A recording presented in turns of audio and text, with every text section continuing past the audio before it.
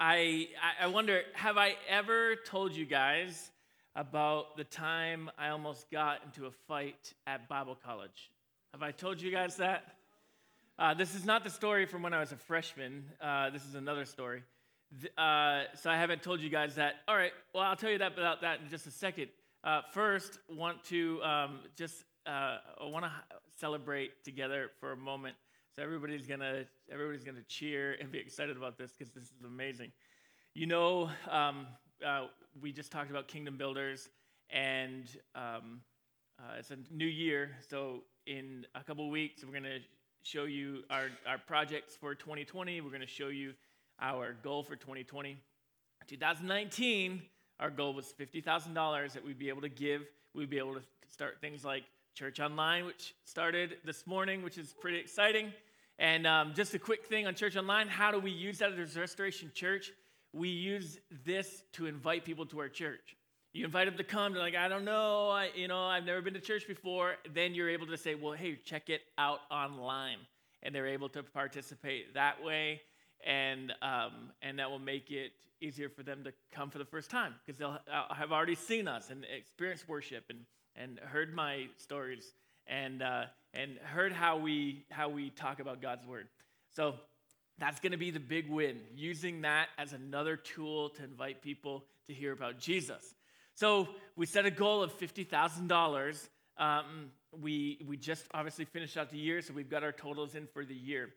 Remember, our goal was $50,000, and we gave $119,532.78.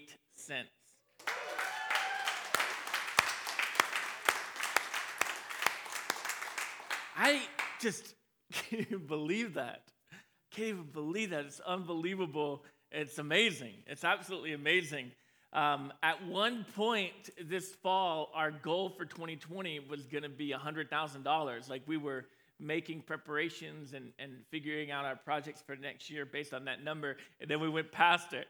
So we've changed our goal, I think, 3 different times for 2020 as our giving continued to surpass all of our expectations.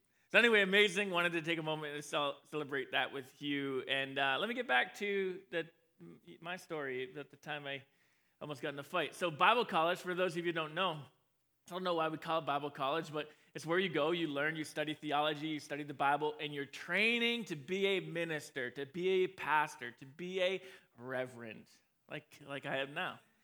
And so you would think that just everybody there is kind, humble, gracious, and no, that's where we're learning to be those things. So this is part of my story. And so it says 3 days before I'm supposed to graduate. And so classes are pretty much done, but I had one more final left that I needed to pass, or it was going to be an awkward bunch of phone calls and say, hey, I meant next May. And so I was just studying around the clock, just trying to make sure. I wanted to make sure that this final, it was no question. Like I was going to ace it, which I did. I got a 90. And the teacher questioned me about it, but no, it was legitimate. So anyway, it's the last few days of school. It's just party atmosphere. It's just exciting. We just know, like, when we're done. And there was a bunch of people from school. They were playing a pickup game of softball. And so I was out there. I wasn't playing. Again, I was studying. But at some point in the game, there was a guy who was 5 or 6 years older than me. So he was in his mid-20s, but he was either a freshman or a sophomore at the school. I don't remember. And there was this play where he was in the outfield, and someone hit the ball, and it went over this girl's head. Like she just absolutely, she should have caught the ball. She didn't. And that girl I had gone to youth group with her. She was from our church, and this guy who was a few years older than me just started screaming at this girl out in the softball field on the campus of this Bible college where we're all trained to be ministers, just screaming at her. Just lost his mind. And so I look up from my study guide, and I'm just watching, and so I got mad, and so I started yelling at him from 200 feet away, like, stop yelling at her, like, are you kidding me right now? And so she left the game, and I went back to my dorm room, like, whatever, with this guy. It was unbelievable. Well, I was shocked when an hour later he came to my dorm room. So I was knocking on the door, and I opened the door, and so he's right here, I'm right here. I've got the door partially open, and we're talking really close. And I was shocked. I wasn't prepared for what happened next, all right? So I thought maybe he's going to apologize, maybe whatever. Well, he started to tell me how wrong it was for me to yell at him. And he's like, yeah, don't you yell at me, whatever. So listen, I was triggered. I lost it. Probably one of the maddest moments I had ever been in my whole life. So I started going back and forth with the guy, and I'm like, and so this is a pick-up game of softball. It's not like we're winning a championship here where someone goes home with a plastic trophy. This is a pickup game of softball, and so we're going back and forth, and he's like, you shouldn't yell at me, whatever. And I said, you shouldn't yell at a girl. Like, you shouldn't be yelling at this girl over the softball game, and he won't even acknowledge that I'm talking about this girl. And so he's just talking about me disrespecting him. And so finally I start getting elevated. I'm going to take off my mic here for a second to make my story a little bit more realistic. And so again, we're face to face.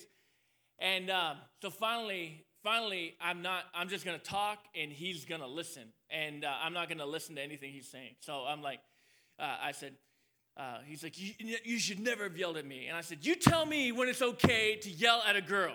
And he goes on, he ignored my question. I said, tell me when it's okay to yell at a girl.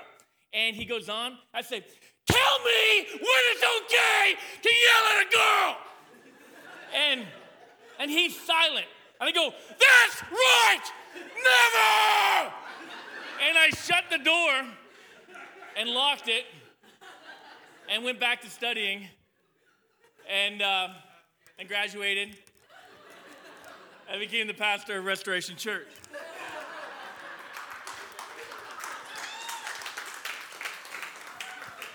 Actually, to tell you the truth, I was currently a pastor at Restoration Church. I was pastor of U-Turn when it happened.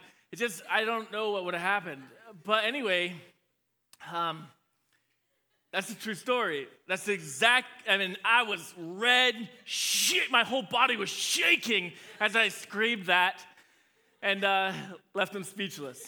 It was good. Triggered. We are starting a series today called Triggered, and there's a clinical definition of trigger, and I'll share that with you. These are external events or circumstances that may produce uncomfortable, emotional, or psychiatric symptoms, such as, I lost my breath, anxiety, panic, discouragement, despair, or negative self-talk. Those aren't the things we're talking about in this. We're talking about this word that has kind of developed within society that is called triggered. You see memes about it, you'll make jokes about it, people make jokes about it, but this is the definition of being triggered. Getting filled with hate after seeing, hearing, or experiencing something you can't stand. So this is not being mad. This is not being upset. This is not having a difficult emotional moment. This isn't, being out, even necessarily being outraged by something. This is being filled with hate over something. And what's happening, it feels like in our culture more and more, is we are cultivating that. It's an age of outrage. It's encouraged to be outraged. Find someone to hate and then blast them. Find someone to hate. Find a group to hate. Find a philosophy to hate. Find a religion to hate. Find some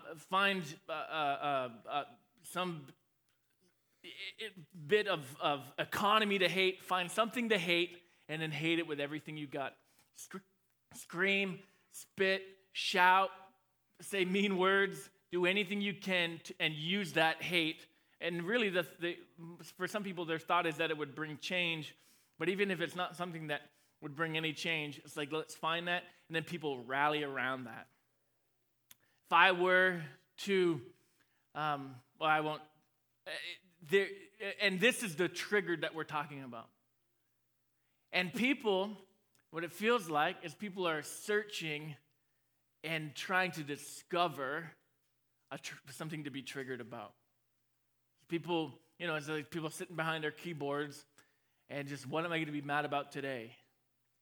Who can I be angry at? Who can we call to lose their job? And this is what's developing more and more and more. Getting mad, getting filled with hate at anything and everything. Now, think about this. What's the pettiest thing you've ever lost your mind about? I've been on the opposite side of some yellings that were surprising to me, and one that stands out to me because I still don't fully understand what happened, but I was at a family gathering, and someone asked, I don't know if it was my son when he was 3 years old, I don't know if it was one of my nieces or nephews who are a little bit older, but they asked something about my grandfather and what he did for work, and so I answered, and I said, oh, he used to be a farmer. My grandfather was in the room, and I kind of answered for him. He lost his mind. He started yelling at me like I was yelling at that guy at Bible college. I was not a farmer, blah, blah, blah. And I was like shocked. And I looked at my mom, and my grandfather's going on. And then he finally stopped. He settled down. I said, didn't you live and work on a chicken farm? Yeah. Doesn't that make you a farmer? Well, I was not a farmer. And I still don't know. I tried to understand, but to him, a farmer was a derogatory statement. All right, it was reducing him to something low. So if you ever think about occupation that you try to make fun of someone for being, he just thought I was demeaning him, and for probably much of his life, people looked down at him for doing that work. Now, culture's luring us in. Get angry, get outraged, make a scene, post a video. People are going to give you thumbs up. People are going to like it. All the people on your side say, yeah, go you. But is that really the way we should be living? Is that really a way that's going to bring the things out of us and the things out of our life that we want? And I don't think it is. I don't think it's the way we want to live this year. Maybe that's the way you've lived before, but I think God's calling us to something better. Even culture, as people are studying outrage and anger, they're even calling us to live differently. So we want to look at those things. If you've got your Bible, I want you to open up to the book of Colossians. We're going to be in this book. It was written by Paul for this entire series. And we could be in this in the book of Colossians for probably a couple of months, but we're just gonna kind of move quickly through it, a chapter a week. Chapter a week. So this week is all of chapter 1, which again we could do 6 or 8 weeks on, but we're gonna just hit really kind of a couple verses in that on this that kind of relate to this topic, and then next week we'll jump into chapter 2. So what's going on here is this letter was written to, Paul wrote this letter to a church that he had never been to. He probably knew some of the leaders of the church, but he did not know the church personally. He had never been there personally. When he wrote this, it was about 60 to 61 AD, and he was writing from prison. He'd been in prison for preaching like I'm doing now, for telling and sharing the message of Jesus with people. So he was in jail, arrested, and he's continuing his ministry. They didn't let this bad circumstance keep him from following God, from blaming God, from being mad at God. He knew his mission. He continued, no matter what, serving God. Now, also, as you read this letter, he didn't use this to attack the Jewish people. He didn't use this to attack the Roman government. He continued still trying to help people to live the Christian life, to live in a way that's honoring and pleasing to Jesus. So he's writing this to the Colossian church, and the Colossian church is being faced with something very dangerous. And so Paul's writing to try to help them. There was a group of false teachers who had infiltrated the church and were trying to lead people ultimately away from Jesus.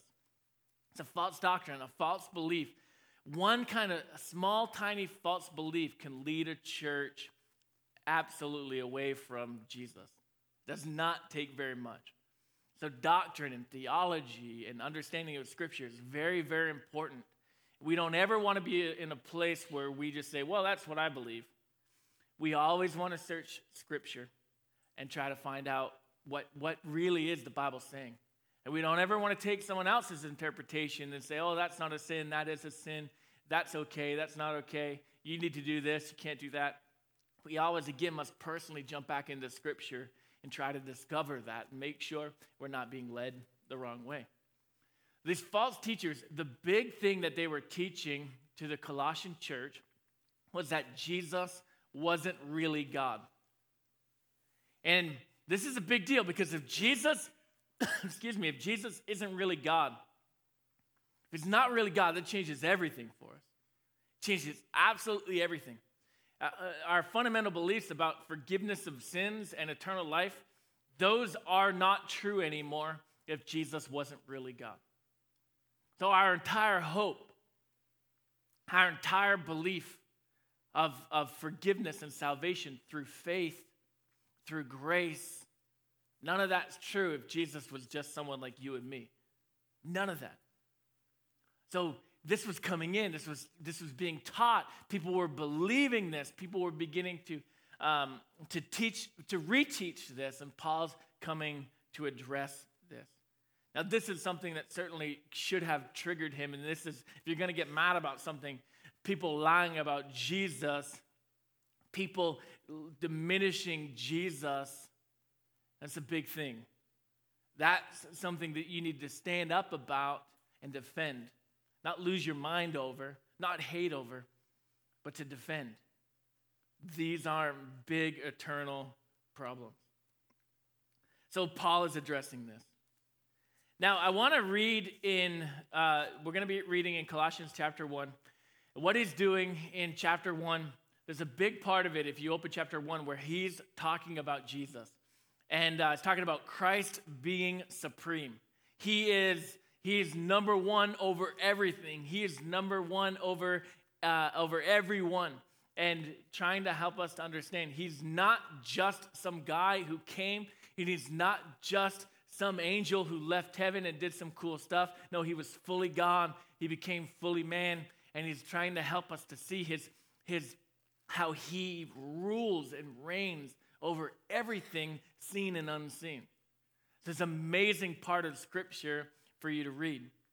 He within this chapter too, kind of interspersed with it and all of that, he's calling the people in the church in Colossians to just live above what's comfortable, live above what's normal, and to live for Jesus. And this is the same call that I'm making to you this morning, to live above culture, to live above the way people talk on Facebook and Instagram, to live above the way people act at Bible college, to live above the way that your neighbors act, to live in a way that Jesus has called us to live.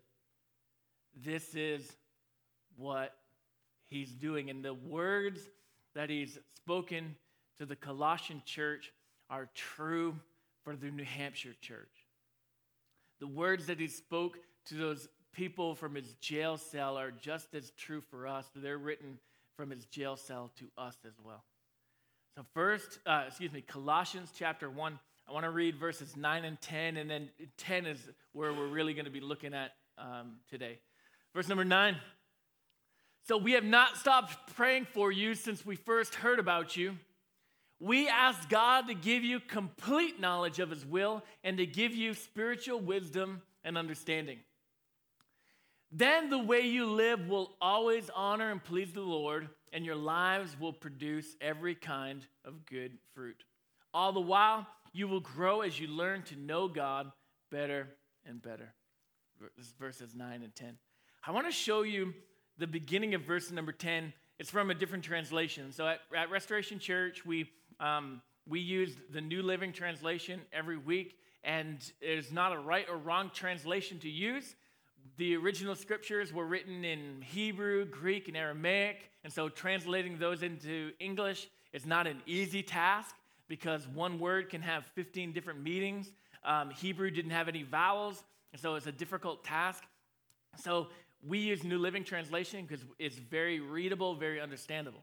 But I want to show you this line in the English Standard Version, and because there's some symbolism here in the scripture that will help us. So it says, so walk in a manner worthy of the Lord, fully pleasing to him. Think about how do you live in an age of outrage. This is a defining principle. This is a defining verse for us.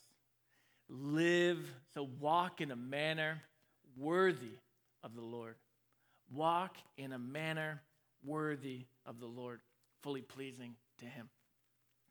The word walk, let's talk about that for a second. The word walk is used a lot in Scripture. It helps us to understand our spiritual journey. It helps us to understand what it is to have faith in Jesus. It's not just a singular event where we pray a prayer or come to an understanding, but it's a journey. There's a path that you're going on. And so walking is symbolizing that. It's not stagnant. It's not complacent, but it's something that you continue on and getting closer and closer to the destination. And that destination for us is to become fully like Jesus and to come face to face with Jesus. That's the destination for us. Every day we become more and more like him, and every day we get minute by minute closer to meeting him face to face. So this word walk, it is uniting and bringing together two things. The way we believe with the way we live, the way we act. How we walk is a combination of those two things. So he's saying now, walk in a way that your belief system and your lifestyle are together. They're not in competition with each other. They're not in disagreement with each other. Walk in a way that what you believe determines how you live. Just a couple ideas of that. So our faith in Jesus for eternal life, we believe there's a life after this one. Our faith in Jesus for eternal life should not be separate from our daily life. How, we have faith. Oh, I believe in Jesus. I believe in God. I've asked him for forgiveness of my sins. That should not be separate from our daily life. How we work tomorrow at our job. How we mourn the loss of the Patriots game last night. All these things should not be separate from our faith in Jesus. Another way to think of it is our theology should determine our methodology. So theology is our understanding and study of God. So the more we know and understand God, which is what the scripture is calling us to do, that you'll know him better and better, and that you'll live better and better.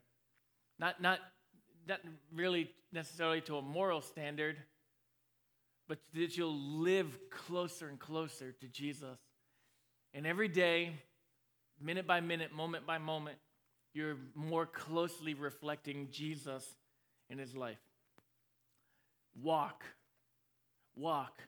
Your belief in eternal life and your daily life, they should be combined. One should affect the other. The other should affect the other. Now, its second part of this was walk. It says worthy of the Lord. Walk in a manner worthy of the Lord means to walk in a way that is fitting and consistent with who Jesus is to us. Who is he to you? Do you treat him like some guy who's not God? Is that your belief? Then he's easy to be ignored.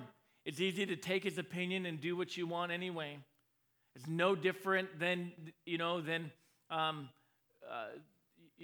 guy sitting in the waiting room at the garage shop. The guy, he's there getting his car fixed. I'm there getting my car fixed, and he's trying to tell me what I need to do to get my car fixed. Oh, thank you for your opinion. I'd like to go back to reading my magazine. I'll let the mechanic tell me how to do it. It's just an opinion of some guy who's no better off than I am. And if Jesus is some guy, well, big deal. Okay, cool.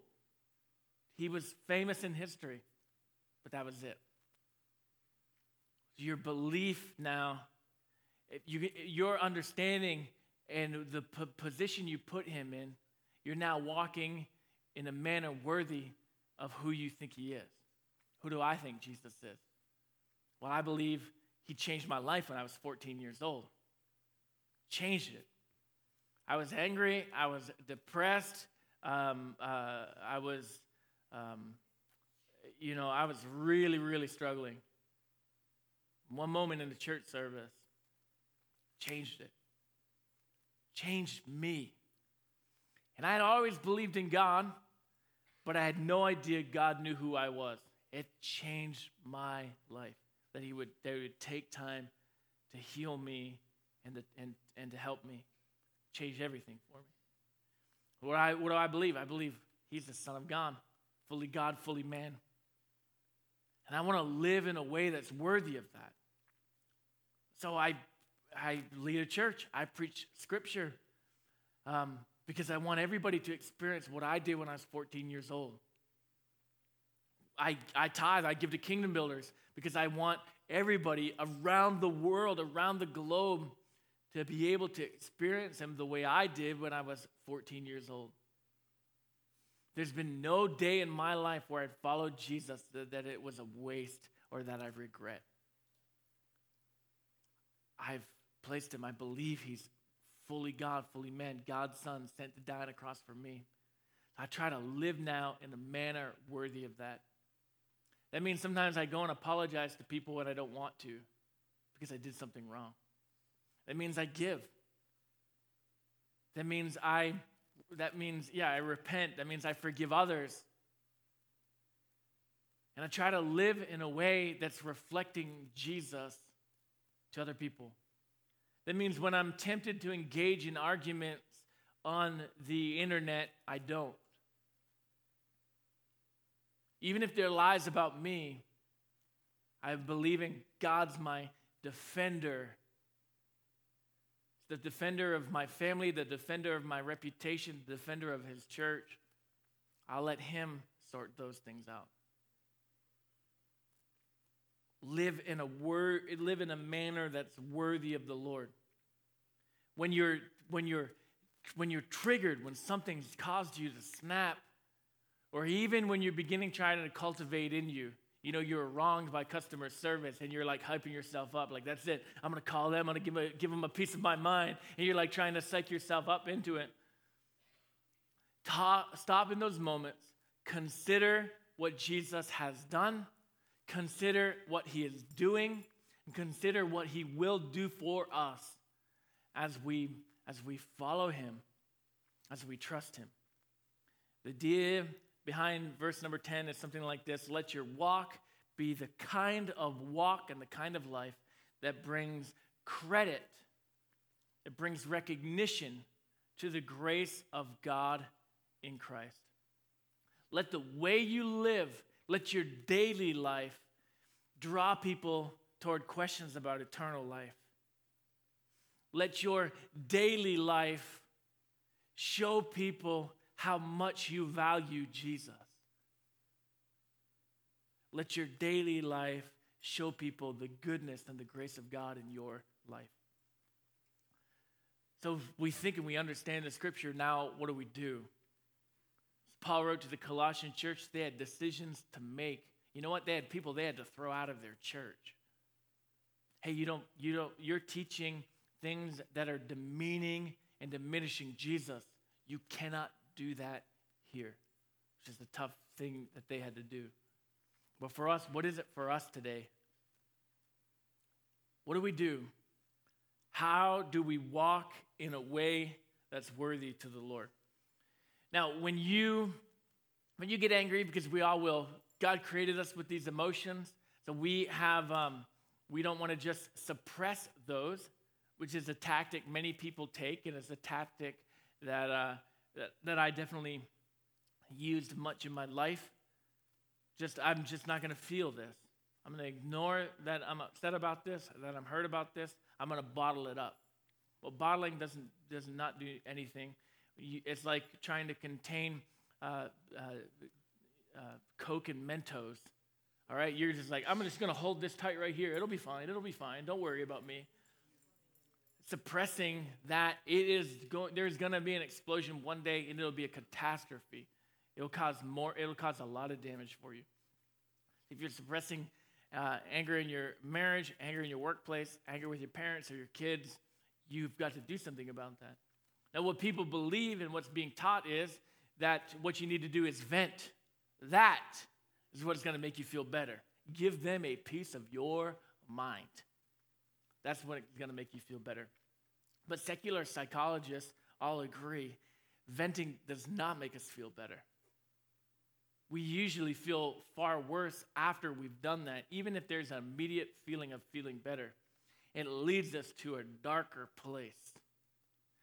We begin to mistreat people, and this is not how you and I, people who follow Jesus, this is not the option we have. What psychologists are teaching people who don't believe in Jesus is this term called reappraisal. And it's great advice, and we're going to take that and include scripture in it. But reappraisal, the definition is it involves cognitively reframing an event to reduce its negative impact. My wife does this really well. She gets cut off, even if it's just an absolute absurd driver cuts her off in the middle of the road. People will be freaking out in the car. She's like, there was an instance where someone she was riding with rolled down the window and was screaming at the other car. My wife was driving. She's like, you don't yell at people like that. You have no idea what the person's story is in that other car. Well, they were driving like an idiot. Maybe they just found out their wife is in the emergency room and their kid's in the emergency room. And so they're rushing to get to the hospital. Maybe they just had a terrible day. Maybe their mom died or their kid died, and they're just in a fog and they can't even think straight. And now you're screaming at them. This is what reappraisal is. When you experience someone angry against you, you don't suppress it. You don't vent back. You begin to think, what's going on in their life? And when you talk through that, what happens is your entire brain shifts. It shifts from red to greens, or whatever colors they're using on their brain scans. But as soon as you think, oh, maybe they had a bad day, everything shifts. It's like psychologically and chemically within your body when you think that. So how do we engage in an age of outrage? For us as Christians, it's reappraisal, but not just necessarily making up stories about other people, but it's what I just talked about. You're bringing Jesus into this equation. I know how I want to act, but I begin to think how and why I should act. So I know when someone's coming at my dorm room how I want to act, but how should I act as someone who follows and trusts Jesus? And why should I act that way? Asking yourself that question will shift the chemicals in your body. And it's not suppression and it's not venting. But now, all right, how am I going to handle now this situation in a way that's worthy of Jesus? I've been wronged at the customer service counter. How am I going to act in this store right now in a way that's worthy of Jesus? this is my last two thoughts, and then I want to pray for you. We put ourselves and we say, God's will before my own. This is how we reappraise. God's will before my own. I may have been right in the way I talked with that guy at Bible college, but you know what? I was wrong. It was right. He misspoke to my friend. He does not have a right to talk to her that way. But the way I acted was wrong. God's will before my own. And then, this is the other part, his name before my own. We're so worried about what people will think about us, people taking advantage of us, and we act in a way that hurts and harms the name of Jesus. And if you're someone that swore a long time ago you'd never come back to church, a lot of times it's because it was the way that someone who said they followed Jesus, it was the way that they treated you. You said, well, I don't want to have anything to do with Jesus because that person was such a jerk and so harmful and so toxic.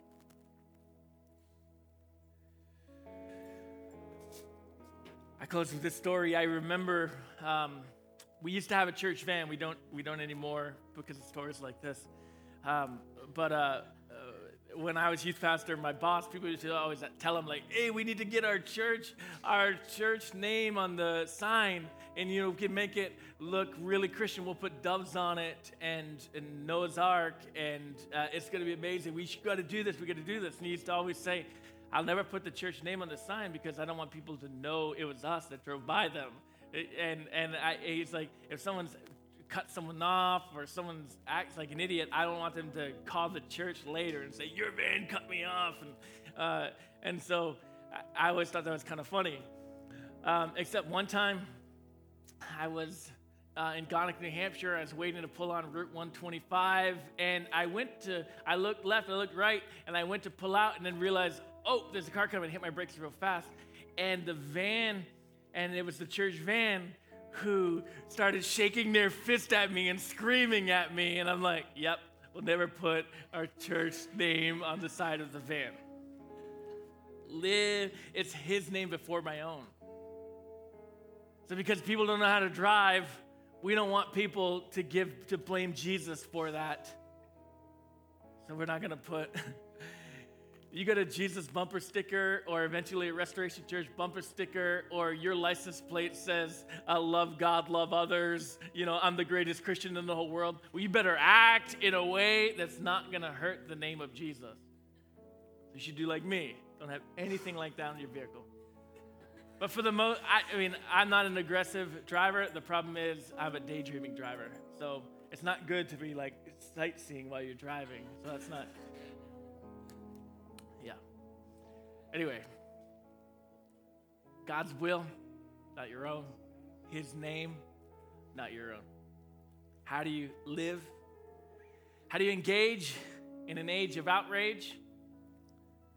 Walk in a manner worthy of the Lord, fully pleasing to him. Close your eyes and let me pray for you. Jesus, who are you to us as Restoration Church?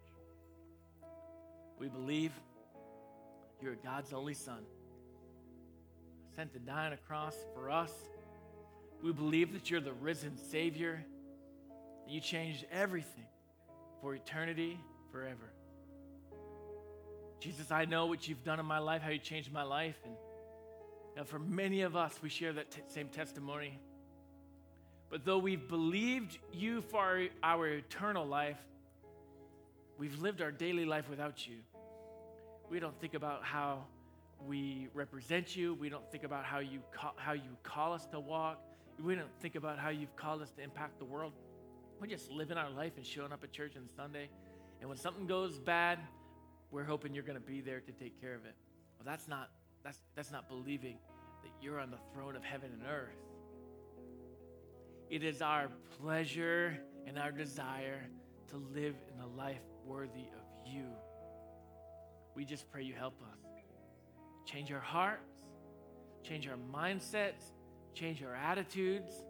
And God, when we're tempted, when we're triggered and we're tempted to be filled with hate, we're going to reappraise the situation. We're going to remember what you did, how people came at you full of hate, how people have misspoken, lied about you for generations, yet you still respond with grace, mercy, forgiveness, and love.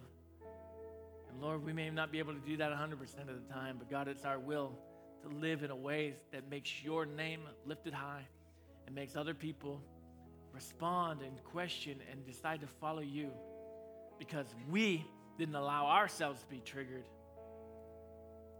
but we allowed you to have that place in our life. For anybody in here who's never made a decision to follow you, pray today they do that.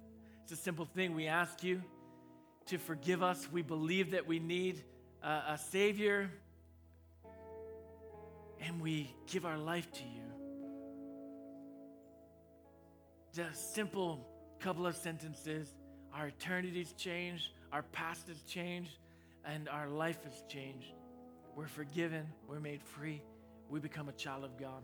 And to just pray for anybody who hasn't made that decision, they'd make that decision now. They'd ask you to be their Savior and their God. In Jesus' name I pray, amen.